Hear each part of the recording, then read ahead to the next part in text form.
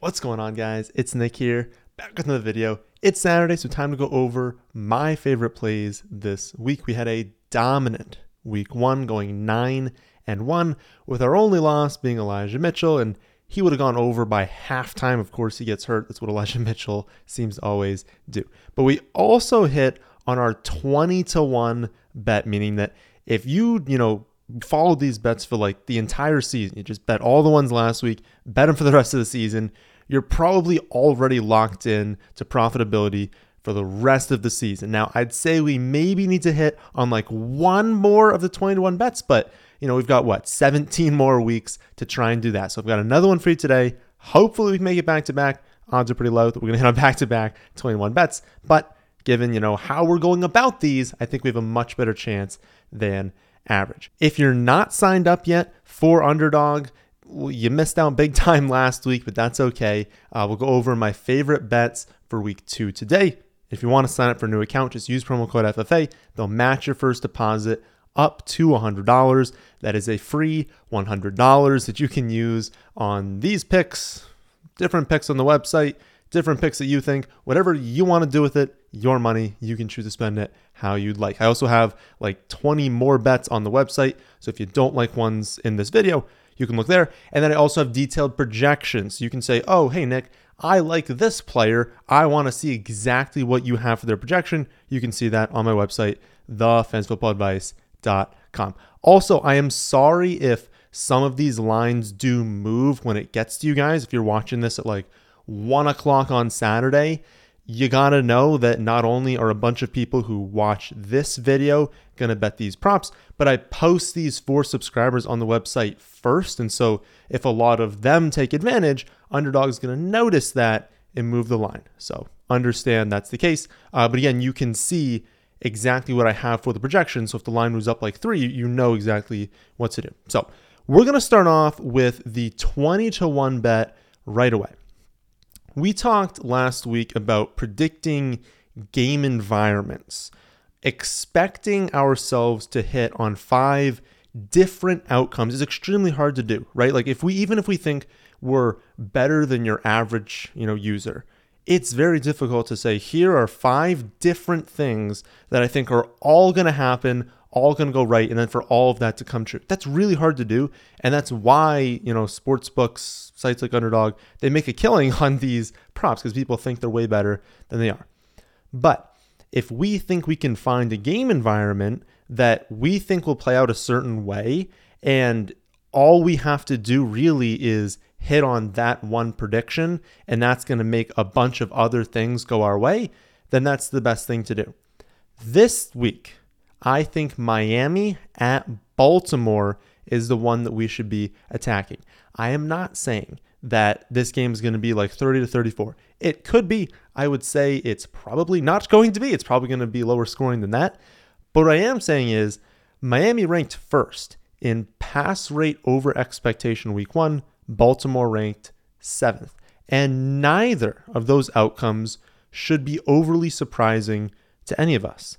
Baltimore wants to run the ball more this season, but Gus is on the IR. And even if Dobbins plays this week, I have to record this on Thursday because I'm traveling on Friday. So I don't know. I don't have like 100% clarity on his status. But even if he does end up playing, they're not going to want to overload him. It's not like he's going to go out there in week 1. Oh, look, there's 20 carries for J.K. Dobbins, right? Probably not going to happen. So they're not going to have Gus. They'll have a limited Dobbins at best. And behind that, they don't trust Drake. They don't trust Mike Davis to go out there and get them wins, especially against non-Jets opponents, right? They could have easily beaten the Jets however they wanted to last week. Not exactly the same thing for the Dolphins. Dolphins are a much better team.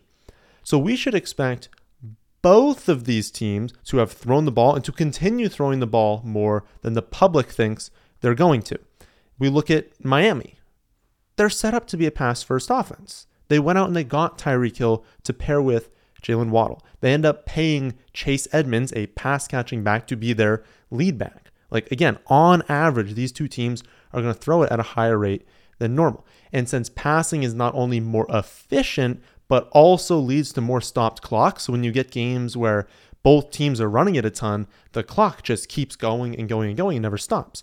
Well, if teams are throwing it a lot, you're going to get occasional incompletions, stops the clock, leads to potentially higher plays leads to overs being hit for passing. So I think there's a potential, at least a higher potential than the public thinks for this game to shoot out. And so the overs that we are taking are Tua over 249.5 passing yards, Tyreek Hill over 67.5 receiving yards, Lamar Jackson over 217 passing yards, Rashad Bateman over 42.5 receiving yards. If you want to go all in, make this one 5, you can add in Mark Andrews, 61.5 passing yards, or receiving yards, obviously. Mark Andrews, 61.5 receiving yards over. And if you want to replace that with Bateman, maybe you're not 100% sure on the role for Bateman. You're like, Nick, I agree it should have been dropped. He had the one lucky long touchdowns, wouldn't have hit before that. I'm completely fine with that. So if you want to flip-flop those two, that's okay. That's on you, whatever you want to do. But I would just bet the over in this game for those specific players, not necessarily everyone else, because, again, I think this game is going to be more pass-heavy than people think. One response people have is that they're concerned about the defenses. Both of them have really strong defenses. This could be like a defensive game. Two things there. One, that's why the props are lower. Underdog is accounting for that already, so it's already baked in to the lines. And two, we don't really care if we're wrong. Like, obviously, we lose the bet, right? We lose the bet if we're wrong. We lose a 20-1. But it's a 20-1, right? Instead of trying to hit on 5 different outcomes, why can't we just say, I think this game is more pass-heavy than people think. And if that happens, there's a decent chance we hit on all 5 of these bets. And I don't need to be right 75% of the time here. It's a 20-1 bet. Even if I'm only right, 15% of the time, we're going to be massively profitable over time. So we're taking those. But how about some other ones? If you don't like that, you don't agree with me, that is completely fine. Here are some other ones that you could do. Michael Thomas, over 54.5 receiving yards. They said that he was limited to around 30 snaps last week. He played 37, so went a little bit over. Whenever they say that, it really just depends on how the player looks. He clearly looked good. He was playing well. They put him out there a little bit more. I would expect him to play a little bit more every single week. That was 61% of the snaps. Maybe we see him get up to 70, 75% this week. Also, the Saints are taking on the Bucs, and while that means lower efficiency, Bucs have a good defense, it sets up a game where the Saints, a team that is going to want to go a little bit more passive than people think this season, is going to have to do even more so this week because you're not going to be able to run on the Bucs. So if they were already planning on going kind of pass heavy in general, they're definitely going to have to against Tampa Bay. Another play I like is Waller, over 51.5 receiving yards. And this one feels like a joke to me, honestly. Like, I don't know why this one is so low. The Raiders are home versus the Cardinals, who just got embarrassed by the Chiefs. They let Kelsey walk all over them. Now, Derek Carr is not Patrick Mahomes. Darren Waller is not Travis Kelsey, so that's why the lines are different. But the Cardinals' defense is so bad that, Derek Carr might look like Patrick Mahomes on Sunday. This past week, Waller had 4 receptions, 79 yards on 6 targets. But that was also in a game where Adams commanded like a 47%, I believe, target share. Don't quote me on that one, but it was 17 targets. The dude had 17 targets, and Waller still had 79 receiving yards against a much better defense. As long as the Cardinals can keep this game somewhat close. We're not looking for a tie. We're not even looking for like a 3 or a 7-point difference. Just keep this game competitive the whole way through. Waller's going to be involved enough, going to just shred this defense to where 51.5, he's going to hit that over far more than 50% of the time. I'm also intrigued about a double stack here of Elijah Moore and Amari Cooper. Now, I talked about both of them last week in like the wide receiver start sits video being like, I don't love this game, to be honest. And I think in season-long fantasy, I don't think you even need to play Elijah Moore or Amari Cooper.